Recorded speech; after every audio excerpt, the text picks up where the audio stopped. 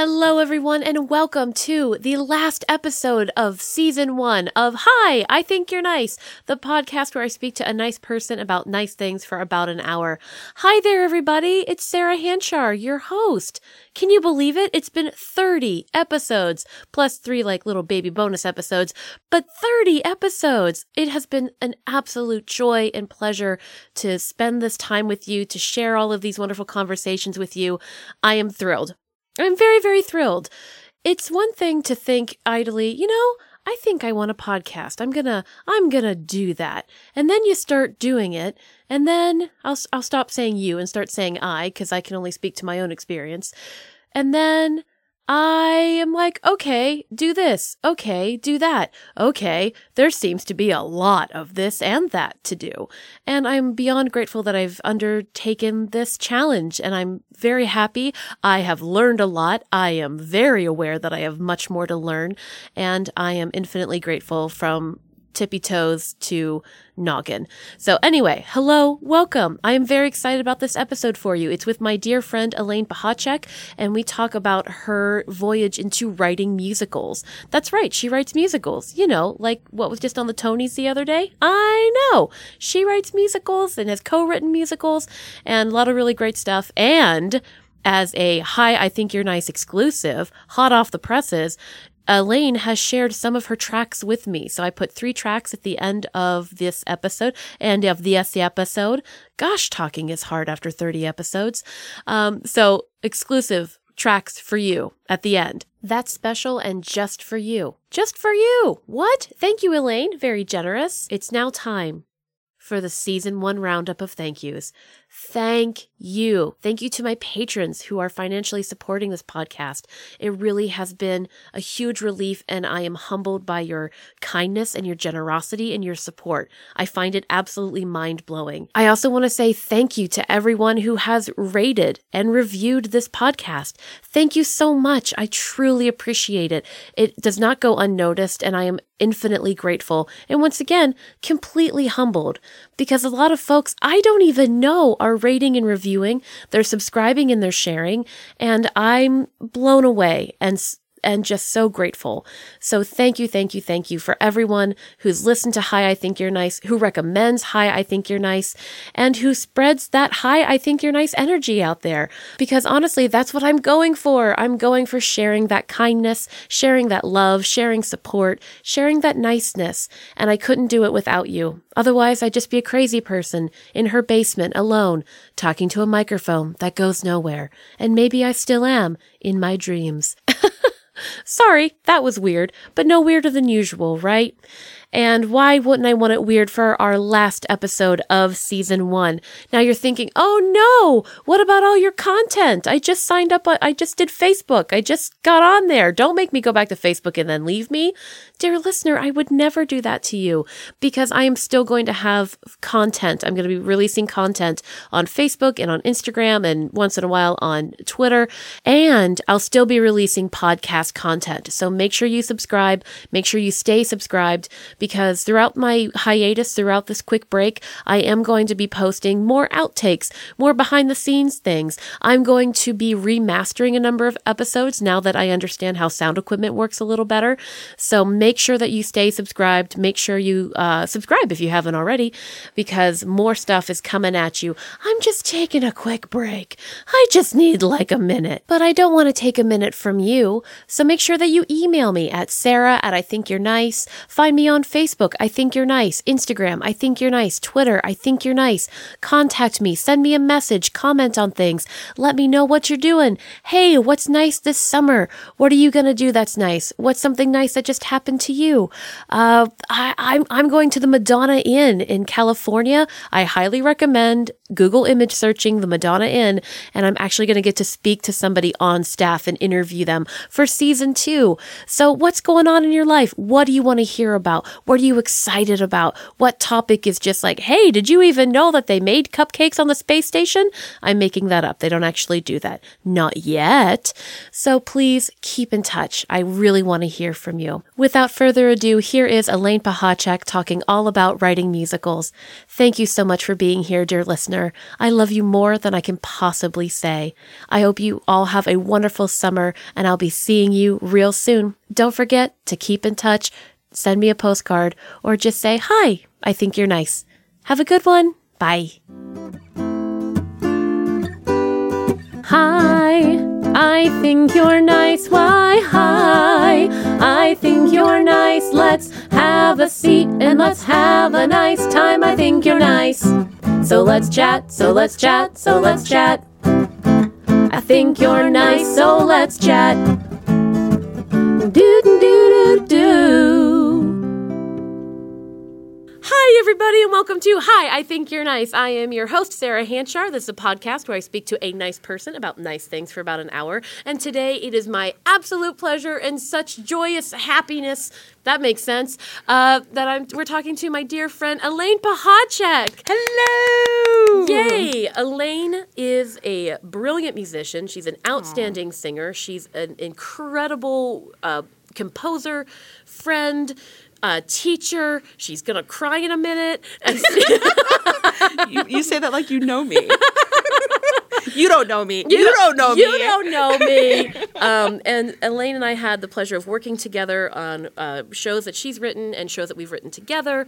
She's been just a dear friend, and so hello and welcome. Oh, thank you for having me. Yay! Now, I do want to say, we've been talking for a solid 2 hours. I haven't seen her in years. I know.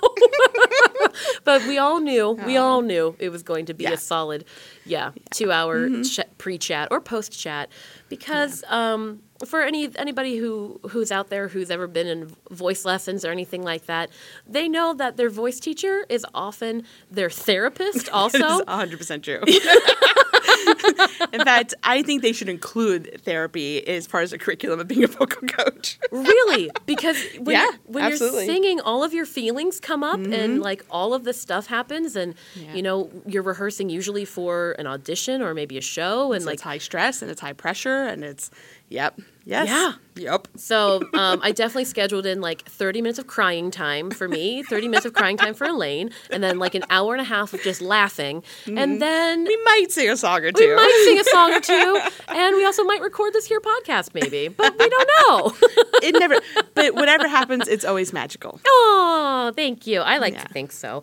And now I'm cold again. I'm having hot flashes and cold spells. She has put her sweater on and off at least 6 times during our conversation. And for those of you who don't know, we're recording in my studio in Ocoee, Florida, which is Dragonfly Studio and Productions.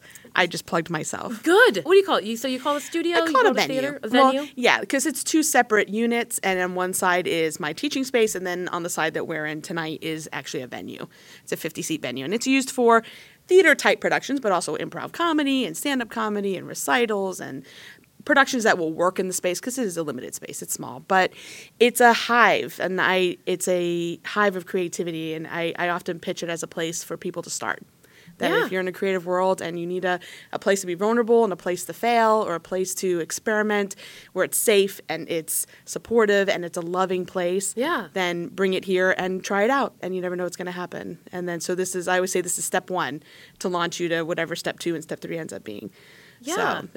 So, it's a perfect place to get something up on its feet, because so often, like, the creative process, like, let's say you've written this thing, okay, now where do I go with it? Exactly. And you're not ready to, like, rent out a big house, and you need to workshop things. And, exactly. And usually, this is a surprise to nobody, artists don't have a lot of money. What? And so, like, to have a place that is reasonably priced by a fellow artist who knows the drill. Yeah. And also to help people produce who've never produced before, who don't know how to do it. You know, I get a lot of young artists in here going, I have this great idea for a show, but I have no idea what to do. What comes next? How do I get to festivals? How do I get it in front of audiences? And that's not only just as a space, but also as an artist who's gone that route. I love answering those questions and be able to say, okay, sit down with me. This is what you need to do. That's awesome. Yeah. And that's what we're going to talk about today. Elaine, we could have talked about any number of things with Elaine, from just anything. Just everything. Festivals, to singing, to playing the piano, to vocal stuff. But what I wanted to talk to her about, because I think it's incredible, is that she writes musicals. Yes, I do. And whole musicals. Like all of them. So like the whole, like they're from start, the whole process. Yeah. And she's had various creative partners. She's also done stuff solo. We have worked together. Yes, absolutely. And so I thought that'd be exciting to learn about because we often think of these things as being like unattainable, or at least I did for a long time. Like, what? You can't just write a musical. You have to, you have to have a doctorate in it and like like in New York, like I'm a professional person. Yeah. Blah, blah, blah. Do you need a mentor? You need somebody to come pluck you out of the universe to say you're talented at this. Like you almost need permission to do it. Yeah. But you don't need permission. You don't. You just need passion. Don't need permission. Just need passion. Yeah. TM. Dragonfly Studios. That's right. Drop mic. I won't drop your mic because it's expensive. Thank you. You can drop one of your own mics, which are right behind you. I've got 3. Here. Yeah. So, Elaine, when did you start writing your own songs? Is that something you did as a kid, or? Yes and no. I grew up in a Christian background, so I wrote a few praise and worship songs and things for religious reasons, because that was what I grew up, the environment I was growing up in as a musician, but never really touted myself as a writer. I went to school for music, a music education degree, and then ended up later concentrating in vocal pedagogy. That's why I'm a vocal coach. But so I don't even have an education really in composition directly. Okay. Of course, I'm a musician. Yeah. I'm a singer. I play piano. I play woodwinds and what have you. So, of course, I have a working knowledge of music, but I was never pursued. In fact, if by any chance my orchestration professor is listening to this from college, I put off that class, and I did not do well in that class, and I had to retake it, and then had it incomplete for a while, and then finally went back.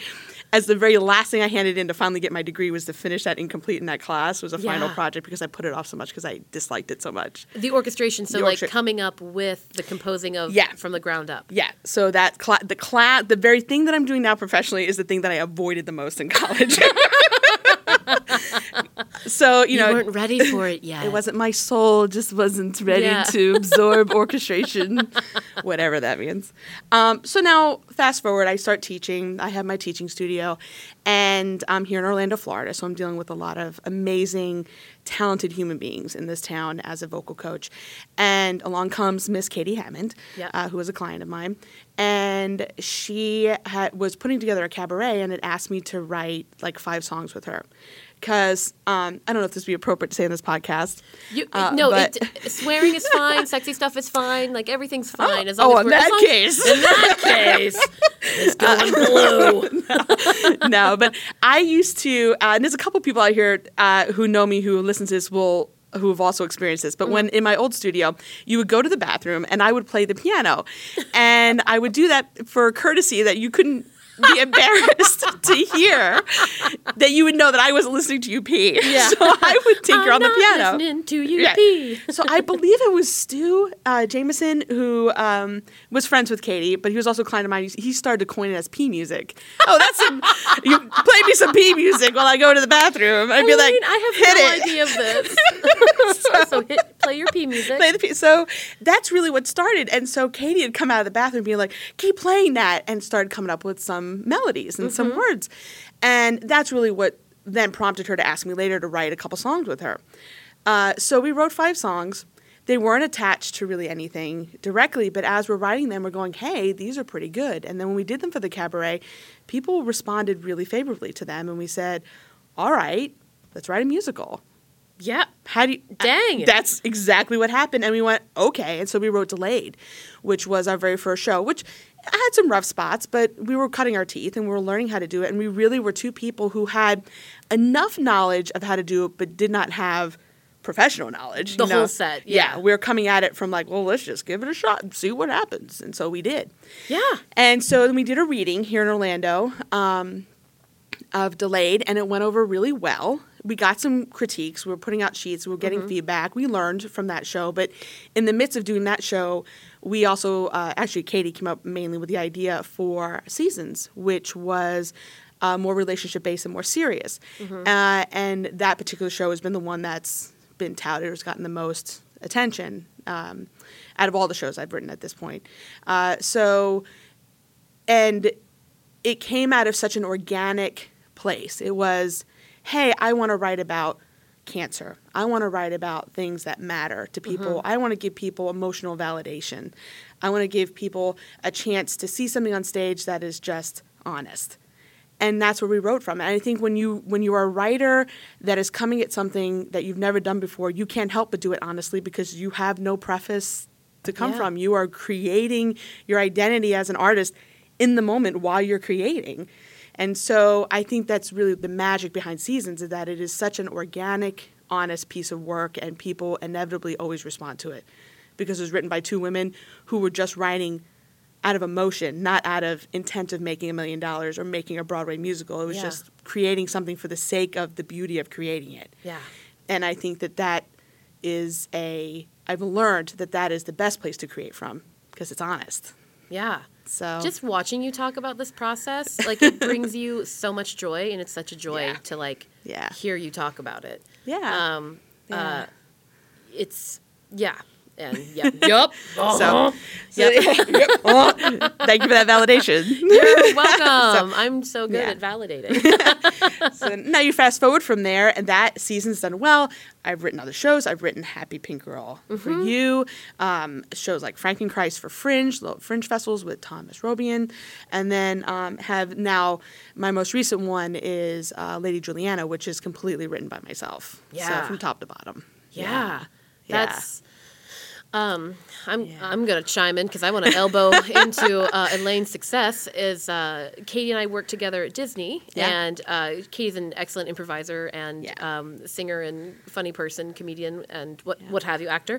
And I remember you guys had this for Delayed. It was about being stuck at an airport, and hence Delayed because Katie had like 30 weddings that year or something. She was just over it. She was over it. And I was playing I was playing a bridesmaid who was like could not wait to get married someday. And the song was really high, and I was like, can we make this higher? Because I wanted to make sure, like, no one else could sing it. I remember you saying that, too. You'd be like... I was selfish because I'm like, when this becomes a thing, I want to make sure, like, the casting pool is shallower because it's so high. It is so high. Because it had, like... someday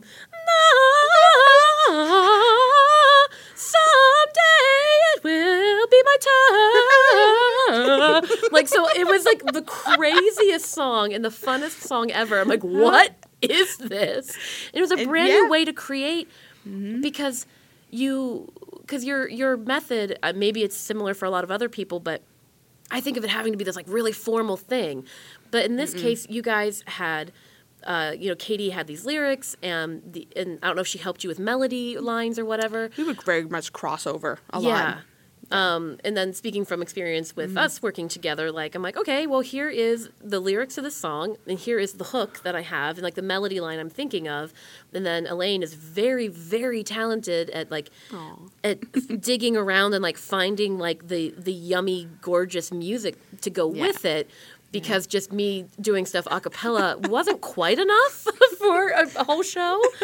There was always very entertaining. You'd be like, it's something like this. I got it. We're good. Yeah, you get it, right? And she did, because she's magic. So so like, what is your process? I mean, how do you process these songs that you've written, like you specifically for solo work that you've done? So if I write for my own stuff, it is. Well, let me put a little tag on the song that you were mentioning. That Someday It'll Be My Turn. Yeah, is that I, as a vocal coach, always looking for audition material for my students.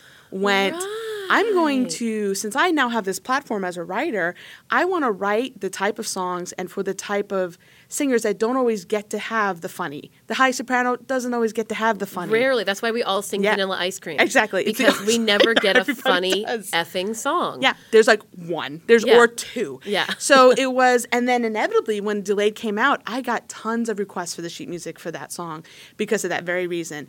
Sopranos would be like, my God, it's a funny, super high song, and it's their glory moment because it just doesn't exist. So I was writing a lot of this stuff with that stuff in the back of my mind going, I want to fill the holes that I feel that exist in repertoire. I didn't even think about that. Yes.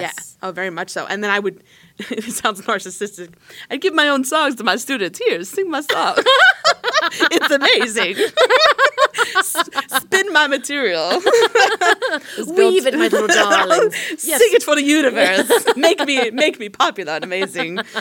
No, that's not at all. Maybe a little. But I just... It can be both. It can be both. These are genuinely good songs. Yeah. Yeah. And because they're off the beaten path. They're written by, at that point, I say that now, very obscure. You know, nobody else was going to be singing these songs because they're written by a local writer that is not universally known. So they're going to New York with these songs, and they don't have to worry about anybody else singing them because they're not formally published. Yeah. So, but yeah, as far as like, you asked me about what my inspiration is when I write my solo works. Now, especially in very much in the context of Lady Juliana, is that I love to write strong women characters. And so a lot of the draw for songs comes from a very emotional place for me. I don't, you know, as women we get chastised sometimes for being emotional. How dare you have feelings? How dare you cry? That's what we do half the time, me and Elaine. Not women, just me and Elaine. Just half the time we're crying with each other. You know, exactly. But just like take that conversation in context, right? We have highs and lows. We laugh, we cry, but we're communicating, right? So when I'm writing a song, I like it to embody that same thing. It's a form of communication. I don't want to sing at you. I don't want my characters to just blast you with, this is me, this is what I'm supposed to be, this is a great song, or this is a what. No, I want it to be a form of emotional communication.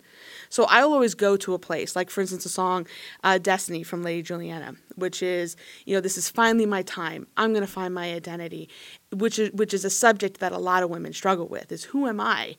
You know, are my circumstances dictating to me who I am, or am I dictating to my circumstances what I'm supposed to be? And so I go to those places and I will draw from my own personal experiences, whether it be divorce, whether it be an argument with my mom, whether it be a family member, my father, you know, dealing with cancer and eventually passing away. I draw on those emotions so that when I'm having that character sing that emotion, people in the audience go, I know exactly what that feels like. I know exactly where that person is right now. No matter where it is in context of the story, I don't care. If it's inevitably I fit into the story, of course it has to be a story. It's a musical, course, yes, you know? But each song emotionally has a very specific intent. I don't know if that makes sense. It does. But my big thing is communication. There's always that meme. It says where words speak, music, or where words fail, music speaks. Yeah. Right? I feel that way with musicals. That's where my heart is that I want to say something, and that's my vehicle in order to say it. You know? And it's to bring, my big thing is validation, that everybody is valid. Everybody's important. Everybody matters. Everybody's emotional state, where they are, whether it be sadness or fear or happiness or joy or anger, it's valid. It matters. You're allowed to organically have those emotions, because if you don't have those emotions, then you're not living. And if you're not creating, you're not living. Yeah. And so, yeah. Yeah.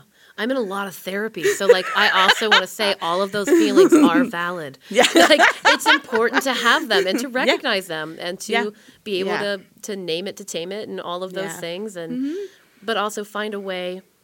I'm not going to lie to you, Elaine. When I've been super sad, I have sung one of the songs from Lady Juliana that you had me sing. Oh, where is he, my lonely Johnny? Yeah. I am friend all alone. There's no place for me. Oh, you made me cry, like, Sarah. It is that song. It makes me cry because it's sometimes when there's something inside of you And other people might feel this way when they run or when they paint or when they create something. For me, like, I get frantic and I don't know what to do with myself. So I'm like, I just have to sing about it. And so many of your songs and the songs that we've written together even have this therapeutic way of like, I can say it. I can get it off my chest. I can get my heart. It's gross. I always say, get my heart out my mouth. Like but it's true. But I want to like off gas these feelings, and I don't know how. And now it's making me crazy that I can't remember the first part. What is the first part of that? You can ask me this. Yes. This is really not. Yes, there it is. Hey, this is lower, isn't it? No, yeah, a little is. bit. Yeah. Yeah. How dare you? How dare you? Says the soprano. How dare you lower it? No, it must be in the stratosphere. This is really not my home. Where are you, my lovely Johnny? I'm afraid and all alone. There's no place for me. Yes. Anyway, so I guess the point of all of that is, thank you for drawing that up for me. No, it's also just to validate literally the things that you just said. Yeah. Like, we all have these feelings, and sometimes there is no other way to communicate them. I've written so many songs in the car. That super sad song I emailed you, I was just singing it in the car because I'm like, there's no song already written that I like that feels this feeling for me, and then for me anyway, I improvise it, and then I send it to musicians. I'm like, to make it a song. Go do something with this, please, because I can give you basic chords, but anyway. Yeah. It's a really cool process. Yeah. Good job, Elaine. I like you. Thank you. I like you too, Sarah. And inevitably, I have drugged Sarah all over literally the world with me to do my shows. Happily. Because you sung that particular song in England. Yeah. When we did at Seasons. We did Lady Juliana, in England. Seasons also was in that same town. So I got a chance to do Seasons and Lady Juliana 2-3 years apart with the York New Musical Festival. That was really cool. Yeah. So. I guess we should probably talk about what Lady Juliana is, and what the show is. If we're ready to talk about what it's about. Sure. It is not particularly nice. Sorry, I don't mean to keep cutting you off, but it is a very important Do you want me to tell it or not, Sarah? Yeah, I want you to tell it in just 5 more minutes when I'm done talking. Okay. No. Yes. Okay. Go ahead. What's it about? What is it? Who's Lady Juliana? Is she a girl? What is that? She's a boat. She's a boat. She's a boat. Okay. I'll hush now. In the musical world, they would call this the elevator pitch. So I will give you the elevator pitch. So this is when that term comes from when you're stuck in an elevator with a producer and you have 2 seconds between floors and you have his undivided attention. And producers really love this when you attack them with the story plot. They love it. That's sarcasm. But anyhow, so the Lady Juliana is a historical piece. It's based on all true stories. It's about the women convicts that were sent from England in the late 1700s, right after the American Revolutionary War, to colonize Sydney, or Australia. Mm-hmm. It was referred to as Sydney Cove at the time. And it is how the English government, when a lot of the women had assumed male roles, just like here in America during the World Wars, World War I, World War II, a lot of the women had assumed male roles. Not roles. You get the point. So when the Revolutionary War was over and all of the British troops came back to England, the king mandated that all these women relinquish their jobs to the men. So these were educated women that more or less were turned out to the streets. So they were forced to destitute, either become prostitutes or become thieves or to resort to shoplifting and what have you. So there ended up being this mass amount of women in the prisons because they had no way to take care of themselves. Yeah, they once had a livelihood and then now they didn't, and they were stripped from it. Yeah. And so the British government literally was throwing them away. They were sentencing them to death. They would just say, you stole a loaf of bread? Death. Hanging. It was just that immediate. Jeez. So then now the king goes, well, we're going to focus on one of our more, or at that point, one of the stronger colonies, which was Australia, since they just lost the Americas. And so he said, well, we're going to change all their sentences to transport, and which meant that they got sent to Australia. Cool. So where at that point it was just men. So they were trying to build up Australia, so they send all these women to settle the men, and their prison sentence was marriage. She keeps doing air quotes to settle the men. Because we know that's going to happen. Send these women for marriage. Yeah, none like, of this okay. Was chill. No, it's like not okay. This is not okay. No. All right. So these women are now on the boat. And some of the women were unsavory. They were legitimate criminals. But Sure. most of them were these women that were cast. And some of them were children, 13, 14 years old, babies. And so the women are on the boat. I'm going to make this story a little shorter. Just a little. You really don't have to worry about it. It's a fascinating story. Like, it's great. Yeah. Right. So these women are now on the boat and they're going to Sydney, and it's a long trip. It's like a year and a half that they're on this boat. Yeah. Because they didn't have planes. What? No. What? In the 1700s? Oh my God. What? So they're on the boat and they get to the first port. And of course, these ports are filled with men. And so they hear about a boat full of women, roughly like 300 women on this boat. And so, of course, the assumption is, or the conclusion of these men at the ports is, we're going to board the boat and we're going to take advantage of them, to say it lightly. Yeah. So the male officers were not on the boat at this particular first port, and so the men did, in fact, board the boat, and they did, in fact, try to take advantage of the women. Now, the women fought back, but there were some consequences to what had happened, and it was a bad altercation. So they fight off the men leave the boat, but the women, instead of being victims, said, hey, there's several of us on this boat that are legitimate prostitutes. Yeah, we've been with sex workers before. We know this drill. We know what to do. So we're going to start a brothel on this boat. And they did that as a means to protect the women and the children that were on the boat from being attacked and for then being raped. So it was the women saying, kind of working what is thrown at them and making it a good thing instead of a bad thing, and a way to self-preserve or self-preserve. What's the word? Self-preservation. Yeah, preservation. Yeah. So they start a brothel. They go to the next port. It works, right? The men come aboard. They're willing to pay a little. They get what they need. They get what they want. They leave the boat. So now the women go, because a lot of these other women were haberdashers and had worked in the clothing mills and the shops and knew how to make clothing, the ones who were not prostitutes. So they take the profits from the brothel and start a clothes-making business on the boat. So now they got two businesses spinning on this boat. They got a brothel and a haberdasher, or haberdasher, whatever the word is. They make clothes. So you think I would know. It's my story. When I don't. So now this boat is traveling from port to port, and these women are making a lot of money on this boat. And so it is that initial thing is and the captain and the crew let it happen. Now, there was a little pushback from a lieutenant, and I take advantage of that for story reasons to make him the villain. The song, you guys. His song. You just hate him. You just want to like. It's so good. It's so delicious. His song is so good. They're just damaged cargo. You're like, oh, you dick. But it's so good. It's like, not to compare it to like Little Mermaid, but you know what like Ursula sings? You're like, it's that. That delicious, you evil, but I totally get it, but you're evil, you piece of shit. Oh, God. Anyway, his song is yummy. I do love that song. It's a great song. I do love that. It's one of my favorites because it is so just there is no doubt. You know exactly who this man is after that song. You know exactly. He talks about marrying just for money, about how all he cares about is status. He cares about who he is as a man. It's a very machismo kind of. Yeah. And all women are nothing to him. So they inevitably arrive in Sydney. To make a long story short, they are able to keep the money through their own means. They hide it, and through an ally on the boat, through one of the other men, and they arrive in Sydney, wealthy women. And so and this is true stories. These are all true. And so they get to Sydney, and these women, yes, they marry off. And they finish their sentences, and some of them stay married, and some of them leave the men after their sentences. But they have children, what have you. But a lot of them started businesses. They started the first general store. One was the main agricultural, like they started a whole farming company and like fed the country. Oh my God. In Tasmania. Another one was they called her the mother of Australia. She was one of the younger girls, but she ended up having like 25 children. Holy crap. she populated Sydney all by herself.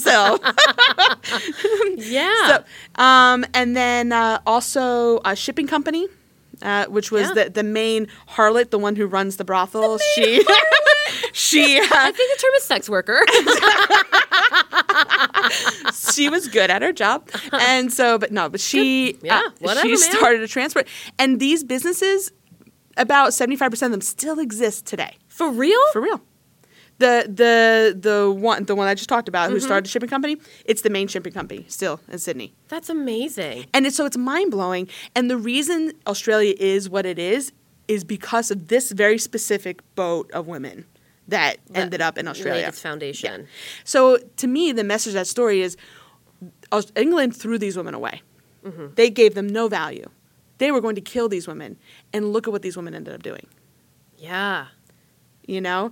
And so they left something where they would have had nothing in England. And they more or less were given an amazing opportunity. And they took what they could have emotionally said was damning. Yeah. I'm thrown away. I'm a convict. I have nothing. I have no job. I have no prospects. I have nothing. Yeah. Everything's been stripped away from me. And they could have wallowed in that. But they didn't. They were smart. They thought on their feet. They were scrappy. Yeah. In a time where they were given zero worth and they created their own worth. Yeah.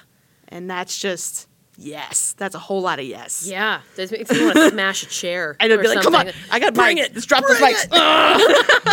No, I won't mess up I won't drop your mics either. No drop miking. Mic dropping. But there's some beautiful sub-stories in there that I'm skipping over. But that's the gist of the story. And it's not so much about a women empowerment, but it's about we make choices that determine what we are capable of doing or what we are not capable of doing, and how we define our circumstances can define our lives. Yeah. So. Yeah, and you can be handed a severely raw deal that ain't fair, that is not fair. No. And, I mean, there's, of course, there are millions of ways to cope with that or to not cope with that, and there's no right or wrong way, but it is empowering to see, like, people just work so hard and be so smart and to work together. It's an incredible story. It was based on a book. You were inspired by the book. The book is called The Floating Brothel. Yeah. And the Lady Juliana is the name of the boat. And so that's where that name comes from. And it was all inspired from a PBS special that I watched. Oh, really? Yeah. And I watched this special before I started ever writing with Katie. So it goes back that far. I saw this special and I was so yes about this story. I was like, I love this story. I want to do something with this. I don't know, but it so impacted me.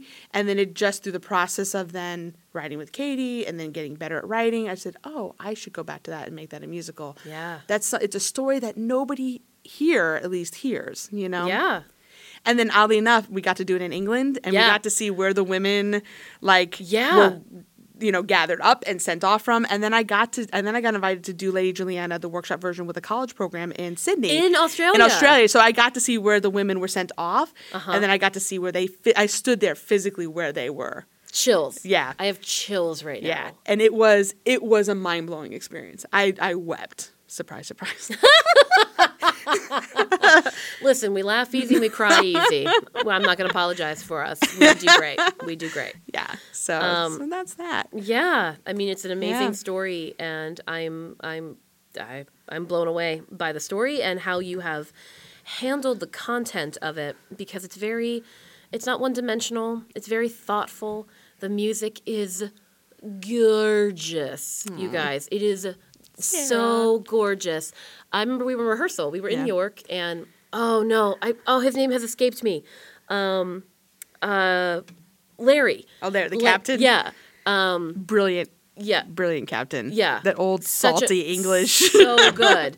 Because Simon, he was a bad guy, right? He was a lieutenant. Yeah. Just damaged cargo. Anyway, but Larry was in rehearsal, and so we were all coming in and singing, and Larry was just sitting there enraptured, and he said, every song I hear, I think is the best song until I hear the next song, and then that one's the best song. Aww. And it really is just such a gorgeous, gorgeous show.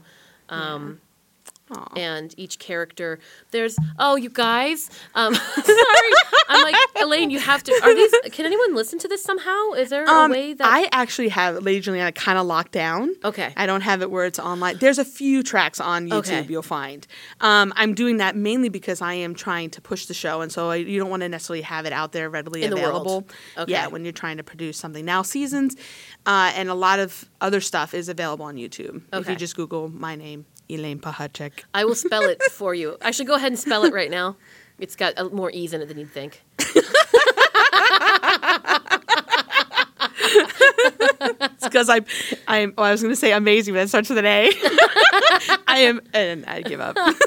I'll leave the funny to Sarah. I'll just write the music. Nah, Elaine's hilarious. Spell your last name, damn it. It is Pechacek. CEK, no matter how hard. No. I always spell it wrong. Yeah. And differently wrong. Yeah. Each time. You're not alone. I'm sorry. You're a dear friend who I've known forever. Right. Nobody cares. I care. Okay. I just have to look at Facebook every time. Every time. So, yeah. If you Google me in general, Elaine Pechacek, you'll get a lot of resources. A lot of things will come up. Yeah. Yeah. Because there's so many beautiful songs. The one that I was thinking of that I wish the people could hear, but you will someday, obviously. I'll give you some of the tracks and you can play them with the podcast. What? Really? Some of the live recordings. Yeah. Yeah, you can do that. So this That'd way people be can amazing. hear. I'll let you have it because I love you, Sarah. I feel so special. Yeah, these journeys that you take us on, they're beautiful. I love them. I can't wait until everyone can hear this for out in the world because it's only a matter of time. Like we all know that it is, and I am so humbled by my journey. You know, it literally all these ideas happen in my little office, my second bedroom in my house. You know, even when Sarah first came in today, she hugged my piano in my new studio. It was like, this is where we started writing on this piano. Old bullet. Because there's a bullet hole in her piano. For reals. For real, though. That's why I bought it. It's not my bullet hole. Yeah. I didn't cause the bullet hole. Yeah, Elaine did not shoot her piano. Somebody else did. Does that make it better? I don't know. I don't know. But it has a for real bullet hole in it. And it's, I hugged that piano and I got a little emotional because I remember standing next to it and hashing these things out and listening to things. And and now I sit back and I go, these shows have opened literally all over the world. Like, how humbling is that? I don't know. How humbling is it? I'm going to cry. Is that humbling? Surprise. No, it is, yes, it's validating as an artist. Yes, it's validating as a creative. But the only reason these shows have gotten where they've gotten is because people have connected to them. And that's the part that's beautiful. It's a piece of me. All these songs, all these shows, they're little pieces of my life that people connect to. And how beautiful is that? You know? Yeah. I'm a blessed person. You've also worked really hard. Sure. I mean, I know, but I mean, you are. I mean, it's important for all of us to take stock and know that it does take luck, it takes support, it takes a community, but also it takes hard work and dedication and late nights and writing till 3-4 o'clock in the morning, and when I've taught all day and. I'm shaking my head because I can't tell you how many times I've told Elaine to go to bed. Go to bed. She does, for real. Go to bed. Especially because now I'm on the West Coast where it's midnight with me and I see that she's still posting stuff. I'm like, go to bed. You go home and you go to bed right now. Because yes, ma'am. I know that you're working, but one must sleep. You have to sleep. You have to have dinner. You have to lay down. No, you But I know. But that's where passion is in the mix. Yeah. I'm passionate about it. And I love it. And it's amazing and awesome and fun. And I count my blessings. So I will go to sleep, Sarah.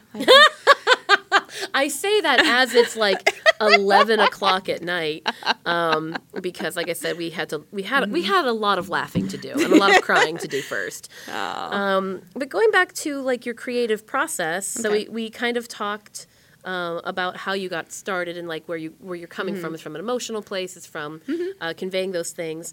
So what do you love about this process? Is there a particular aspect of it, or do you feel like you get put through the ringer, or all of the above?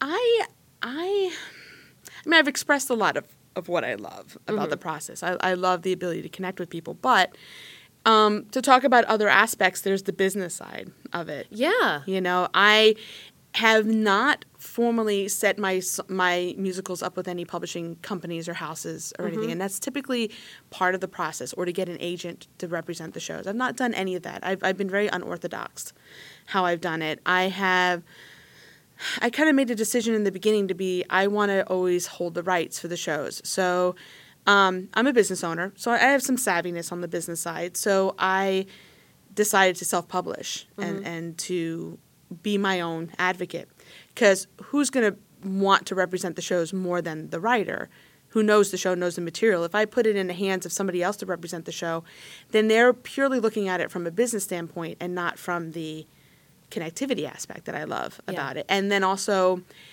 now I consider that to be the longer process, because if you put it with somebody else, they're going to push it, and then you kind of shake your hands of it and you move on to the next process or the next musical, the next thing next project you want to work on, while they peddle it, which is totally fine, and that's the way it works, and that's the business. But I chose to kind of go this slower route, and I'm glad I did, because I've been able to personally see these these musicals change and morph as different people have gotten a hold of them. And I've now am going to profit more from the shows as a writer, because now other bigger houses are picking up on these shows. And I now, because I held on to the full rights, I'm going to make more money from the shows. Well, hey, neat. How dare you call this a business and make money off your art? But still my heart. Oh, but still my heart. What? You know, I can, all of your hard work is worth so much. It is. And now those corners are turning now. And now I'm not only getting to enjoy the writing process, but I'm getting to enjoy the producing process, and I'm getting to enjoy the licensing process, to see that people are buying into, like I was saying earlier when I brought up the piano, people are buying into these little nuggets of ideas that I had 10 years ago. I've been doing this now 10 years. How amazing is that? That now, I was talking to you about a certain opportunity with Seasons, where something that went from this little nugget of idea, now somebody's putting thousands and thousands of dollars behind to produce. Like, what? What is that? Okay, you know. So it's cool to see that, and of course it's validating, and of course you're like, oh, I'm awesome, I can write musicals. No, she has flicked her hair back. I did. Dramatically. Very dramatically. That's why we do it. But it's like, it's just cool. I don't know what else to say about it. It's That's just fair. It's neat to be in the process, and and now harkening back to having Dragonfly and having this venue, is that now I kicked all these doors open because I was so determined to do it on my own, being my own publisher, finding these investors, finding producers, doing my own contracts, figuring out how to do my own contract, making mistakes doing my own contract. Oh, shit. Oh, sorry. I kicked the computer out on accident. Oh, my God. I know. I'm so sorry. But so, doing this whole process, but now I get to reverse that clock and have a venue, and now all those doors I kicked open, I can keep my foot in that door and now allow all these other new writers to come through these same channels that I did. How cool is that? Yeah. So yes, I've created art and I've created musicals, and I've taken my meager talents that I have to create these works, but now on the producer side, because I've learned all of this, now I can train and help all these other people that, like me, I had no idea how to do this, but now I can say, I do know. Do it this way because it works, and come with me. Come do this with me. We can now create an amazing community of writers instead of it just being me. Now I'm creating a network, and that brings change. You want to change a community, you create a community. Yeah. And then just storm the castle. And then be like, come on, we gonna put a show on Broadway. No, but that's how you change a community. Yeah. And of course, and like Broadway is not far away. It's funny how small the world is, and how close it is, and how it doesn't. In Seattle we have Fifth Ave. We have these really great theaters who have stories and who have musicals that are fine and incredible. Like Next to Normal came out of there, and that's one of my favorite shows in the in forever, really. And like it's incredible to see. Like, wow. It just takes a moment. It just takes. So no, you're doing it. You're doing it. You're getting there. I can't tell you again how hard Elaine has worked to get to this point. Yeah, like it is. It is. It's a lot of not sleeping. It's a lot of burning the midnight oil. It's a lot of mistakes, but you don't succeed unless you make mistakes. Yeah, and you don't learn unless you're doing it. And so, it is a lot of work. Yeah, but it's worth it. Yeah. Yeah, it is.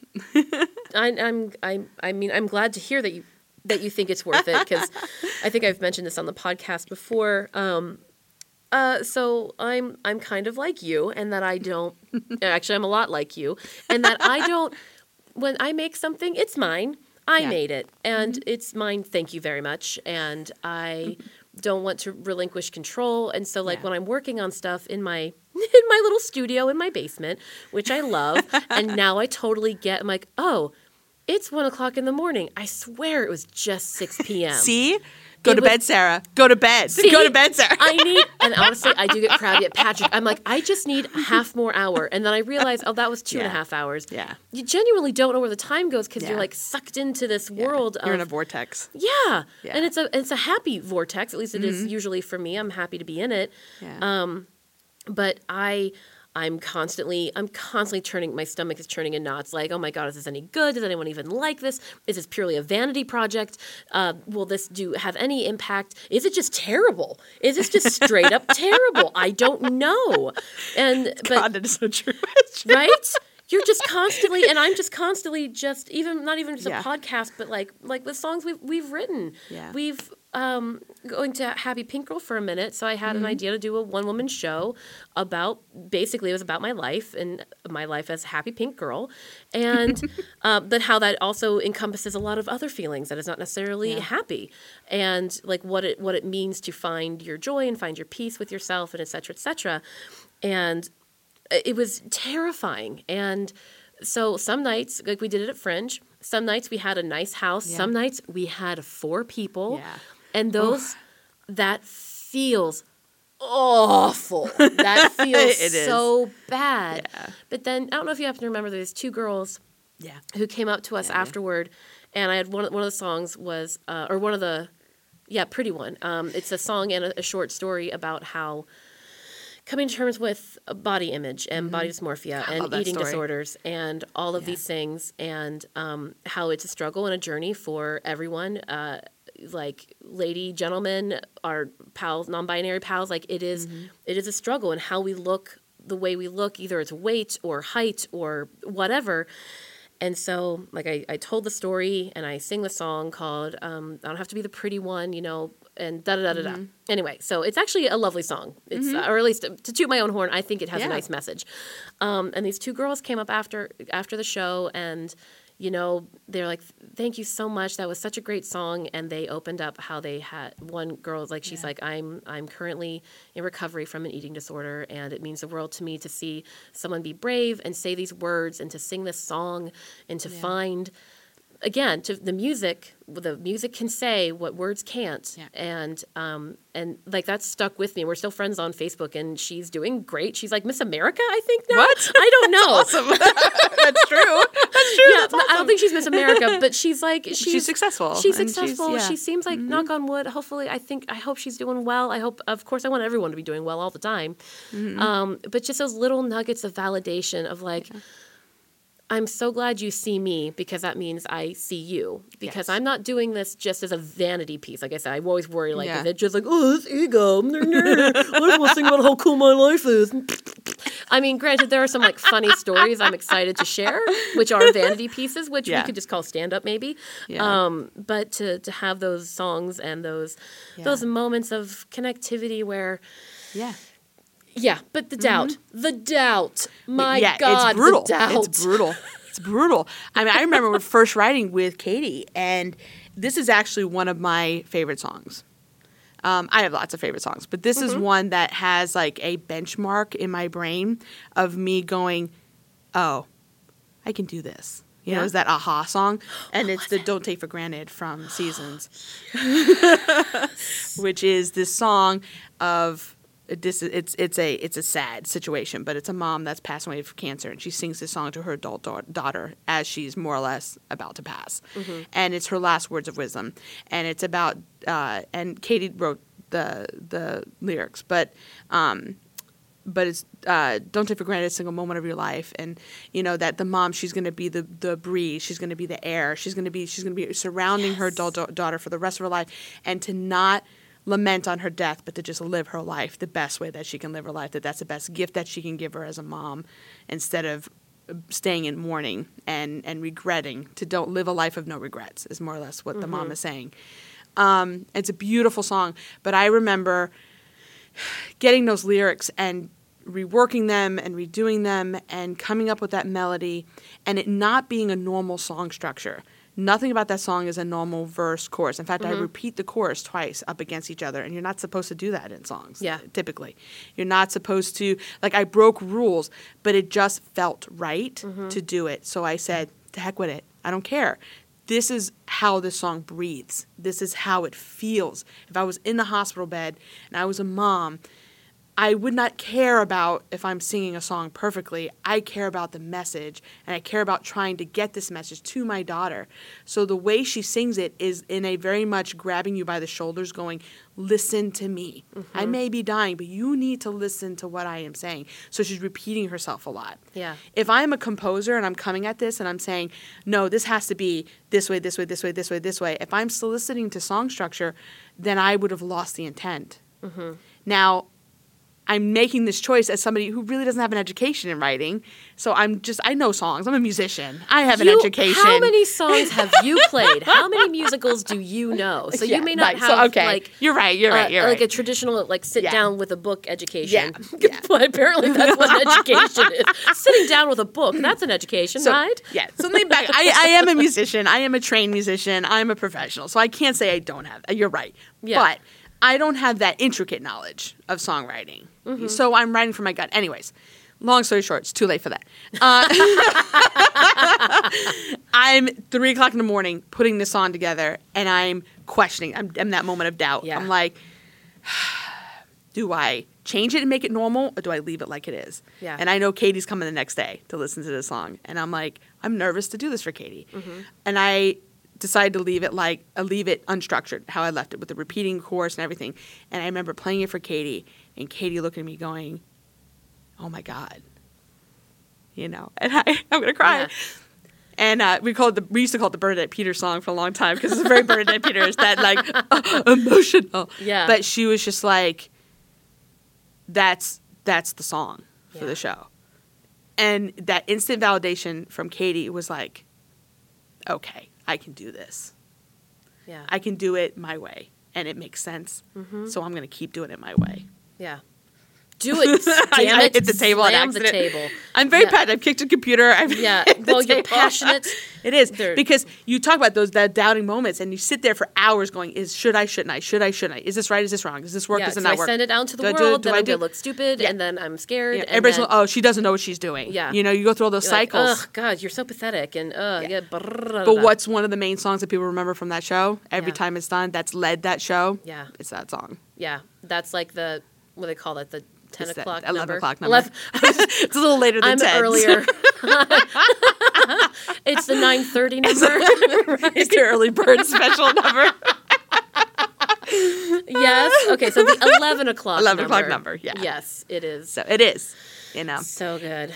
But yeah, so you talk about those, that's one of those moments where I wreathed in doubt. But it was like, no, you stick to your gut. Oh, I know. That's one of my favorite questions to ask. Has anything surprised you during this journey of writing songs? Not with just Lady Juliana, but with any of the songs that you've written. Has anything surprised you about yourself, or about the process, or your relationship to music? That last nugget that you just said, my relationship to music drastically changed when I started writing.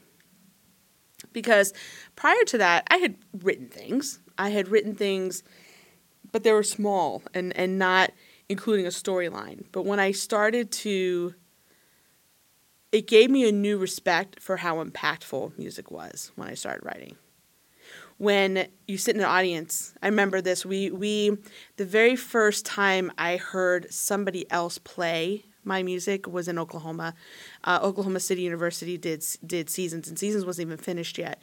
They had done like a 45-minute, they were doing a new work showcase, and they had selected Seasons. I remember them saying that they loved Blue Jay. That was the song from Seasons that they had kind of held on to, and that inspired them to want to take the show. So they did a 45-minute, it was this juniors and seniors, from the college. And me and Katie flew out. It was a huge snowstorm. It was terrible weather. In Oklahoma City? Oklahoma City, yeah. Oh. It was years ago. And they had a huge storm. Like, flights were being canceled left and right. I didn't know if I was going to make it. Oh, dang. But we made it out there, and it was a great house. It was a great audience. And in conjunction with this, my brother lives in Oklahoma City, one of my brothers, and he came out. And anyways, during the rehearsal, I remember sitting in the audience, and Katie was sitting next to me, and listening to another piano player play sheet music that I had created, which I had never created sheet music before in my life.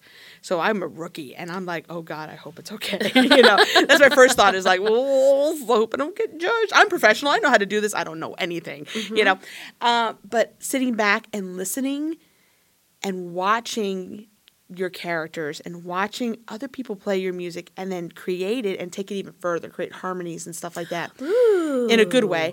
Go, Yeah. wow, like this exists. And I bawled. And Katie was affected as well. Both of us were just like, oh, this is tangible now. That was the first moment where this isn't just an idea. It isn't just us doing a reading. This isn't us producing this. This is somebody else taking stock in this and thinking it's worthy and then doing it. And it's just bizarre. It's bizarre. I cannot explain that feeling when you're not involved in it all. You're sitting back in the audience and you're watching yourself on stage. Yeah. That's what it's like. It's like a very outer body experience. And that's that, seeing that impact that, and then I brought my brother earlier. Seeing my brother cry watching something that I created is just like, and seeing his family respond to it was just validating.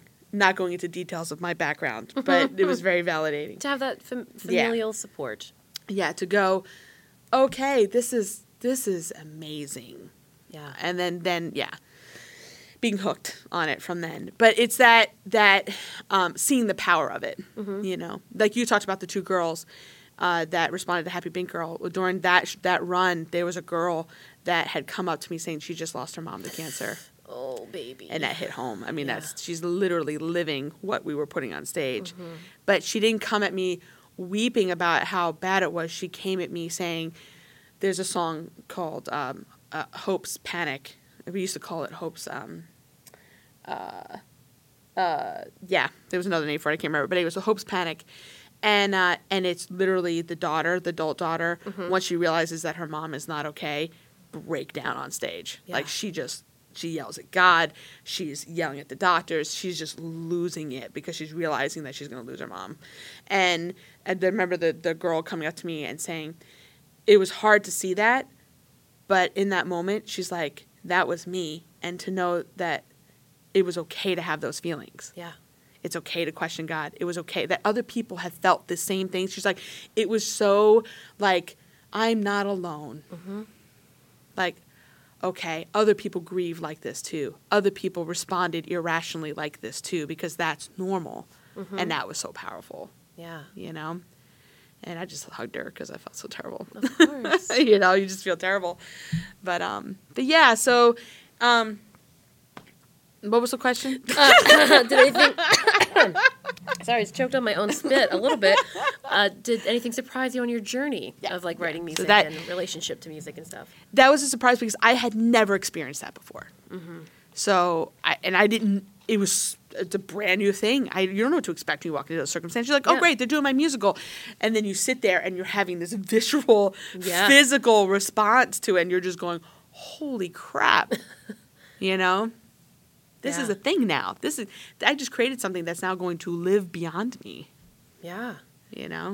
It's funny. I speak to a lot of artists. For the most part, I've been speaking to people in the creative field. And so often it's about community, the reason that drives us, the reason why we're inspired and what touches us is to find, like we are not alone. We have shared experiences. Yeah. We see this, whether it be in storytelling or opera or, comedy or whatever. It's these things that make us a community and help us support each other, whether we know that we're doing it or not. You know what I mean? Like we're helping each other. Yeah. And that's my burp for you. I actually want to talk about how you how you create music. Again, I'll mostly speak to Happy Pink Girl stuff since I was there for that. Yeah.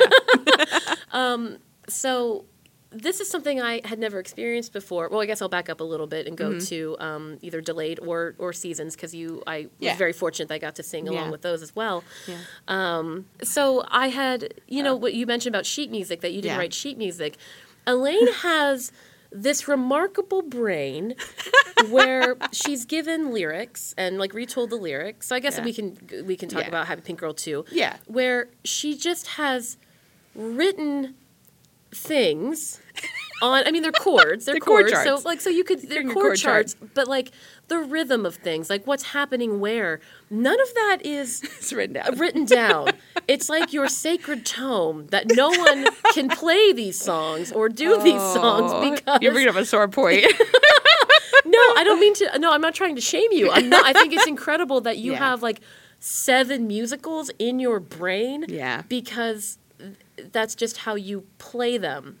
So if you look around the corner, if you see her with her sheet music, it's lyrics with stuff written on it. Couple stuff. Little things. Stop here. Go here. Yeah. Do this faster. And sometimes you'll put the chords and maybe the pattern or something. Sometimes you're like, what's the hook on that one? Oh, right. Yeah. And then, because I forget sometimes. I'm not infallible. Yeah. But if once I practice it enough, it stays in my head. It's there. I have my own little shorthand where it's not anything other musicians don't already use. I'll do a little bit of a tick where if it's a certain hook or a certain rhythm, I'll notate dots and lines for long, short, or I'll write out the rhythm. If it's a very specific hook, I will write out the notes, or I'll write out even just the letter names of the notes. G, G, G, A, G, G, G, A, that kind of thing, if I know it's a certain pattern. But outside of that, I do legitimately just keep it in my head. It just stays there. It's a remarkable thing to see, because you're like, oh, she must have just all the chords, and you think of the sacred tome of the musical, and it's just paper with lyrics and a lot of stuff written on it. That's just a secret, just for Elaine's brain. It is only that's how I maintain my exclusivity.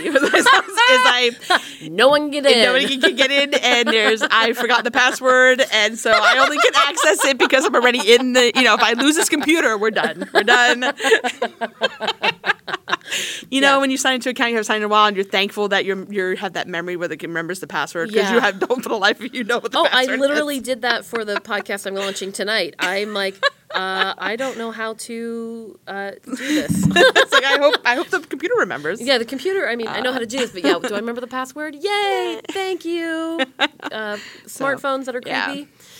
But I just have a lot. As you talk about now, the logistics of writing. I'm a very rhythmic writer, and I write in patterns very often. And so those musicians out there will know that everything is built off of progressions. So, or a group of pattern, or a group of chords that are family, that go together. 1 4 5, 1 3 minor 5 4, 1 6 minor 4 5. These are all patterns, and so you plug them into different keys. And so the reason it stay in my head is because I know the key, I know the pattern, and so then it's just the little nuances that you just remember. And it changes. It's funny how I write extremely different now than I did when I started. Really? Oh yeah, very different, and also different styles. For instance, Lady Juliana is very Les Mis, very fan of the opera. It's a legit musical. They would term that as being it's singing very clean classic singing. Whereas Seasons and Delayed are contemporary musicals. So you got riffing, and it's very forward placement. It's very bright. So. Just through learning how to write those different styles has also made me a better musician. So through writing, it's made me a better writer. As a teacher, I always use the term, the best way to start something is to start, because once you start moving in a certain direction, things will inevitably come to you to help you on that journey to make you reach the end. So I really feel that with my musical writing, is that I have become a better writer because I have simply just chosen to do it. And so along the way, I've picked up skills, and I've picked up experiences, and I've listened to other writers, and I've watched other musicals, and I've made mistakes. And so inevitably you grow your craft, you become better at it. Yeah. There's also that book out there, I think it's The Outliers, that says it takes 10,000 hours to become an expert at something, or practiced, expert. And that's very true. You can be good at something, but if you want to be a master and excellent at it, you have to cultivate that time. And so just through the actions of doing it, it's been cultivated. But yeah, and I've changed styles. Like I get bored of certain styles too. I'm like, I don't want to write that way anymore. I'm going to go minor, or I'm going to go this, or I'm going to go there, or I'm going to use more of a Latin flair, or, I'm going to change up these rhythms. And I notice also as my emotions change, like what's going on in my life changes how I write too. Ah. Oh, very much so. That makes sense. Yeah. Yep. And that's what's in my head right now. What was it?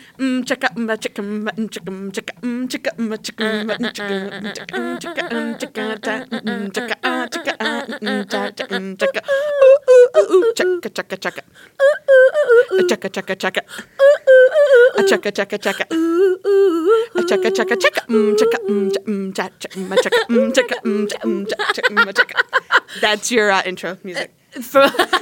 Checka. You have to do the dance move. They're not seeing me thrust my shoulders back and forth. There are good shoulders, and there's good boobs. There's all kinds of good things happening here. Both me and Sarah are very blessed. We are blessed with the bosoms. The bosoms of creativity. May they burn my musicals from my bosoms. It's amazing that we got any work done, really.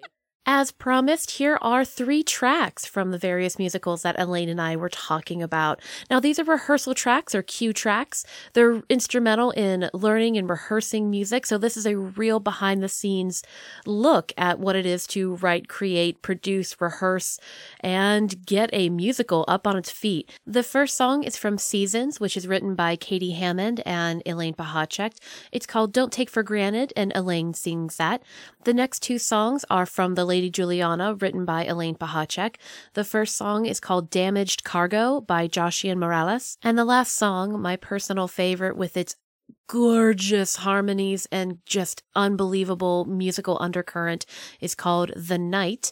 And that is sung by Tiana Akers, Brittany Cheek, Kayla Kelsey Morales, and Beki Herrbach. Please enjoy this musical glimpse of Lady Juliana and Seasons. Enjoy. Say there's not much time left, but do not be afraid.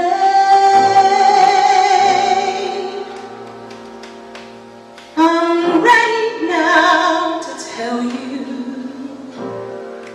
all the things I've never thought to say.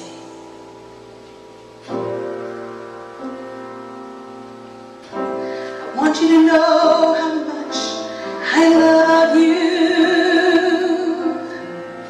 how much you changed my world by being my little girl. My expectations of what life should be changed the day you were given to me. I'll be the sun on your face, the breeze tossing your hair.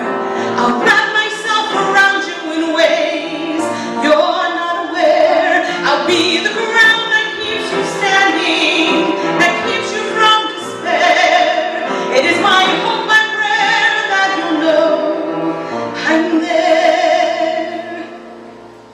I regret that I won't be there to hold your hand, offer advice when the road gets rough.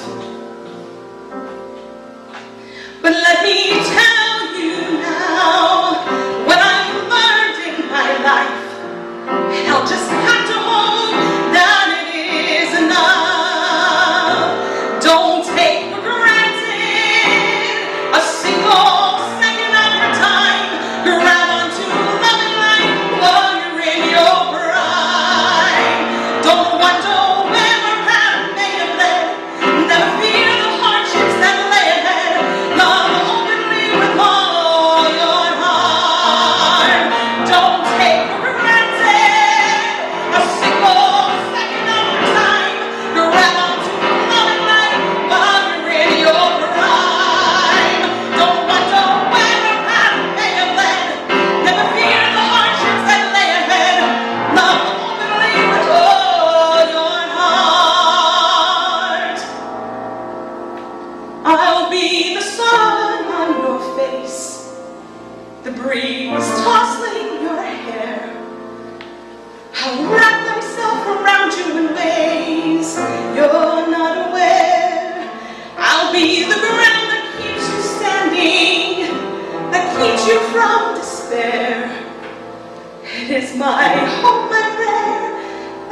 know I'm there,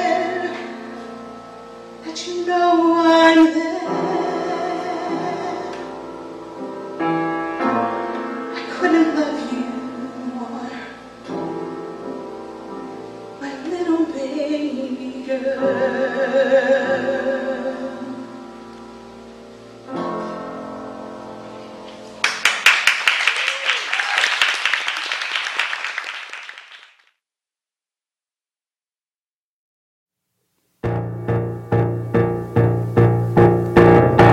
Why did I ever take this commission?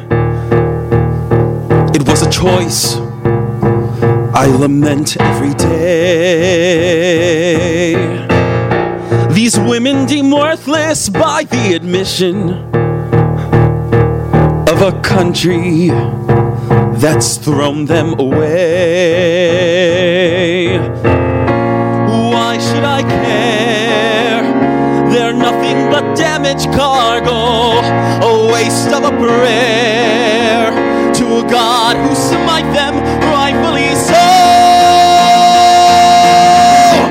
They're nothing to me. Counsel that this would change my career, a captainship I would accrue, sailing abroad to a new frontier, a small price for my own ship and crew. So I don't care, they're nothing but damaged cargo, a waste of a prayer to a God who smite them rightfully so. They're nothing to me. A fiancée, soon to be my wife, a true beauty in most eyes. But it's her wealth, dowry, and status that I crave, I'll not deny. So I don't care, they're nothing but damaged cargo, a waste of a prayer to a God who smite them rightfully so. They're nothing to me. It is them who chose their lot in life, blaming God and country a pitiful excuse. It is better to die than to live in strife, but accept their filth I must refuse.